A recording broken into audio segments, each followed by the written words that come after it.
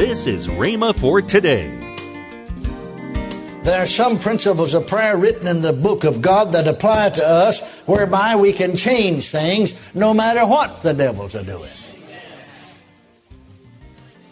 Some people declare the Bible says that in the end time, and it does, 2 Timothy 3:13, evil men and seducers shall wax worse and worse, deceived and being deceived. Well, that's true. However, if you ever stop and think about it, according to the scripture that we read here from Genesis, the people of Sodom and Gomorrah were waxing worse and worse, weren't they? Yet God said that for the sake of 10 righteous, He would not spare the city because the men of God had interceded in their behalf. Welcome to Rhema for today. Kenneth E. Hagin wraps up his teaching, Prayer Series Volume 3. Also, later in today's program, I'll tell you about this month's special radio offer. Right now, let's join Kenneth E. Hagin for today's message. I believe that there are people who will take their place in prayer just as Abraham did in intercession. If we will, we can change things. And it doesn't take a great number to do it. Notice that Abraham, just one man is doing it. Just one man. Too many times we read in the newspapers, and I'll tell you, the older I get, the more I come to agree with Smith Wigglesworth. Now, you folks, because I don't think Brother Summerall's been here in the last 2 years, but he comes every once in a while, and, he's been in the ministry for over 50 years now. And he can tell you a lot of interesting things, because he's preached all around the world for years, 80 different countries. But when he was a young man, he lived for 3 years there in Great Britain. He said, I'd go see Brother Wigglesworth now every day. Tell you a number of interesting things. He said one day I knocked on his door, and see, Wigglesworth's over in his 80s now. And he said I knocked on the door, and he'd bought him a newspaper, had that newspaper under his arm. And Wigglesworth, came to the door and saw him, invited him in. He started in, Wigglesworth grabbed it. No, said, you can't bring that newspaper in here? No, sir. He took hold of it and threw it to one side. Said, you can't bring that newspaper in my house? I don't allow anything in my house that's talking about what the devils are doing. But you ever know that's all they talk about is what the devils are doing? Rape, murder, burglary. All the report is what the devil's done. Amen. He wouldn't let one of them in his house. Amen. I don't know. You're more and more you're sort of convinced that he's just about right about the matter. Don't let that in my house. Another thing Brother Summerall said one time, he asked Brother Wigglesworth, said, how are you feeling? He straightened up and said, son, I never ask Smith Wigglesworth how he feels. I tell him how he feels. You know what he was talking about, don't you? Because you're a faith person too, like him. Amen. Amen. Praise God. Amen. But too many times, we read in the newspapers and we hear sermons preached about what the devils are doing. About how terrible things are. What an awful shape we're in. Well, folks haven't really told you anything. You already knew that without them telling you.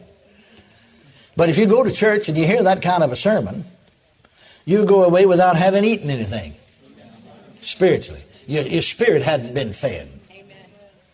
I don't care what the devils are doing, tell you the real truth about the matter. There are some principles of prayer written in the book of God that apply to us, whereby we can change things no matter what the devils are doing. Some people declare the Bible says that in the end time, and it does, 2 Timothy 3:13, evil men and seducers shall wax worse and worse, deceived and being deceived. Well, that's true. However, if you ever stop and think about it, according to the scripture that we read here from Genesis, the people of Sodom and Gomorrah were waxing worse and worse, weren't they? Yet God said that for the sake of 10 righteous, He would not spare the city because the men of God had interceded in their behalf. Amen? Now open your Bibles to Ezekiel, the 22nd chapter. Here's another scripture concerning intercession. And it has to do with the land or the nation. That's what we're talking about. Ezekiel chapter 22, verse 30 and 31. Don't have your Bibles? Well, write this down, look it up, and then mark it. Don't let it get away from it. Now notice what God said. And I sought for a man among them that should make up the hedge and stand in the gap before me. What for? For the land. That is the country, the nation. That I should not destroy it. But I found none. Therefore I have poured out mine indignation upon them. I have consumed them with the fire of my wrath. Their own way. Notice the people are responsible, not God. He told them what's going to happen if you do wrong. Their own way have I recompensed upon their heads, saith the Lord. Now God said this concerning Israel. Yet there is a spiritual truth that applies to us today. I sought for a man among them, but I found none. I found none. Now isn't that a terrible indictment? God had told Abraham that if he found 10 righteous, he would not destroy the cities of Sodom and Gomorrah. In this scripture, he talks about a whole country, a nation, and he said if he found one man, he wouldn't destroy the land. One man that would stand in the gap. One man that would make up the hedge. In other words, intercede for them. One man could do it. Well, now some folks ask the question, if God really wanted to spare the land, why didn't he just do it? Why don't God just go ahead and do what he wants to do? Like this verse back there in 1 Timothy 2:4. We read, God wills that all men come to the knowledge of the truth. Well, why don't he just go ahead and save them anyway? Why don't he just go ahead and bring them to the knowledge of the truth? If he's almighty, if he's all powerful, if he can do anything he wants to do, why don't he do it? Now some people go off on that. In the late 40s and early 50s, and then we had another outbreak of it back in the late 60s and early 90s, or early 70s. There's some folks, they got over into what they call restoration of all things. Thank God there is coming a time of restoration. But that's not till Jesus comes back again. But they went to the extreme, taking Scripture out of their setting, you see. Like one of them said to me, well, now, is God, you see, they start off, by getting you, trying to put you at a disadvantage. Is God all-powerful? Is he all-knowing? Well, can he do anything, Well, now, God said he's not willing that any should perish, but also come to repentance. And we read the same thing there in 1 Timothy 2. And he can do anything. And God doesn't will that any should be destroyed or any would perish. That's not his will. And being as he's all powerful and can do anything, therefore all shall be saved. I was reading that because the last church I pastored, 1946 through 47, this was over in 48, I guess, just before I left, a certain fellow, I knew of him, had an outstanding ministry. I never met him in person, but I knew of him because I'd been over in Pentecostal circles for 10 or 12 years. Outstanding Pentecostal preacher. Outstanding. But he got carried away with that.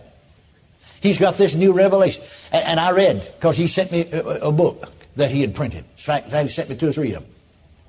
Not all at one time, but as he printed them, you see. I guess he sent them out to all Pentecostal preachers, trying to get them to get in on his wonderful revelation.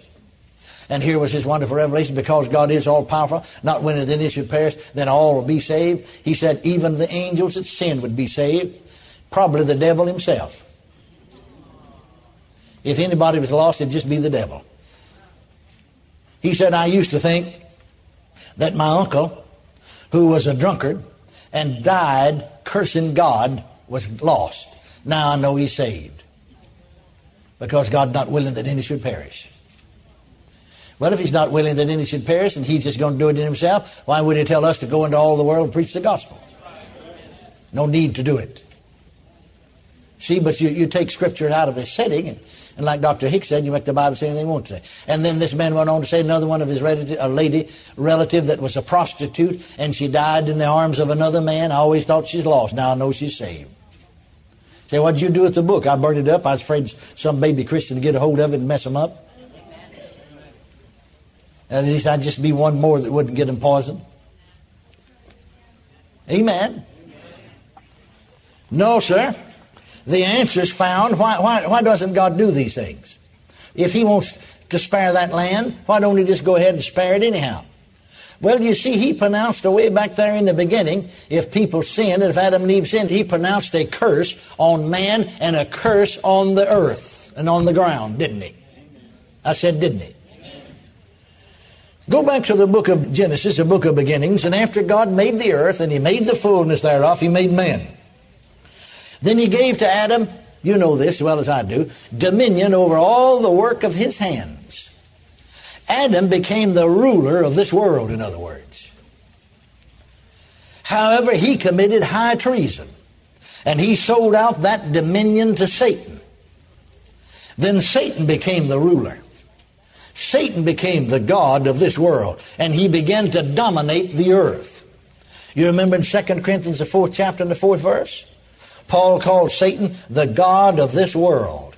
Notice what he said. In whom the God of this world hath blinded the minds of them which believe not. Well, now, Satan wasn't originally the god of this world, was he? In one sense of the word, you could say that Adam was the god of this world. In other words, he had the rulership or the dominion in this world. But you see, now he didn't have the moral right to do it, but he had the legal right to do it. He sold out to Satan. And Satan became the god of this world. And that's the reason that those evil spirits would say, we know thee who thou art, thou Holy One of God, as thou come to torment us before the time. They know that they can stay here until Adam's lease runs out. And his lease is going to run out one of these days. Welcome to Rhema for Today with Kenneth and Lynette Hagin. You can find more great materials by Kenneth E. Hagin, Pastor Hagin, and the rest of the Hagin family by visiting our online bookstore. Right now, I'd like to tell you about this month's special radio offer. This offer begins with the book from Kenneth Hagin entitled Jesus' Name Above All Names. Also from Kenneth Hagin, the CD, The Missing Ingredient in Marriage, and the mini-book from Kenneth Hagin entitled Commanding Power. All this for the special price of $16. Call toll-free 1-888-FAITH-99. Again, call toll-free 1-888-FAITH-99. You can also order online at rhema.org. That's RHEMA.org. rhema.org. Or if you prefer to write to Kenneth Hagin Ministries, our address is P.O. Box 50126, Tulsa, Oklahoma 74150.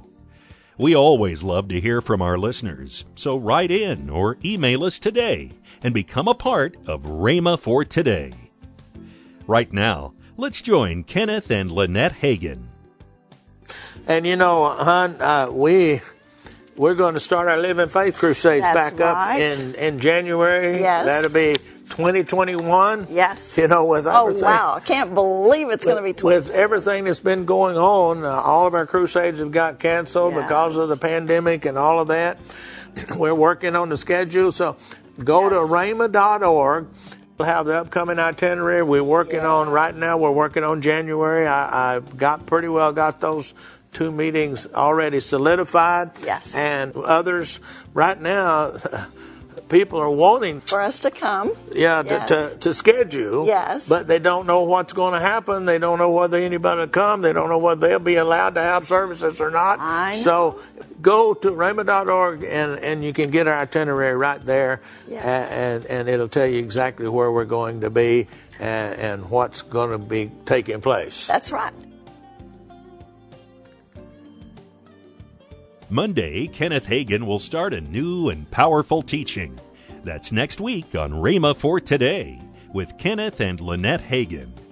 Have a great weekend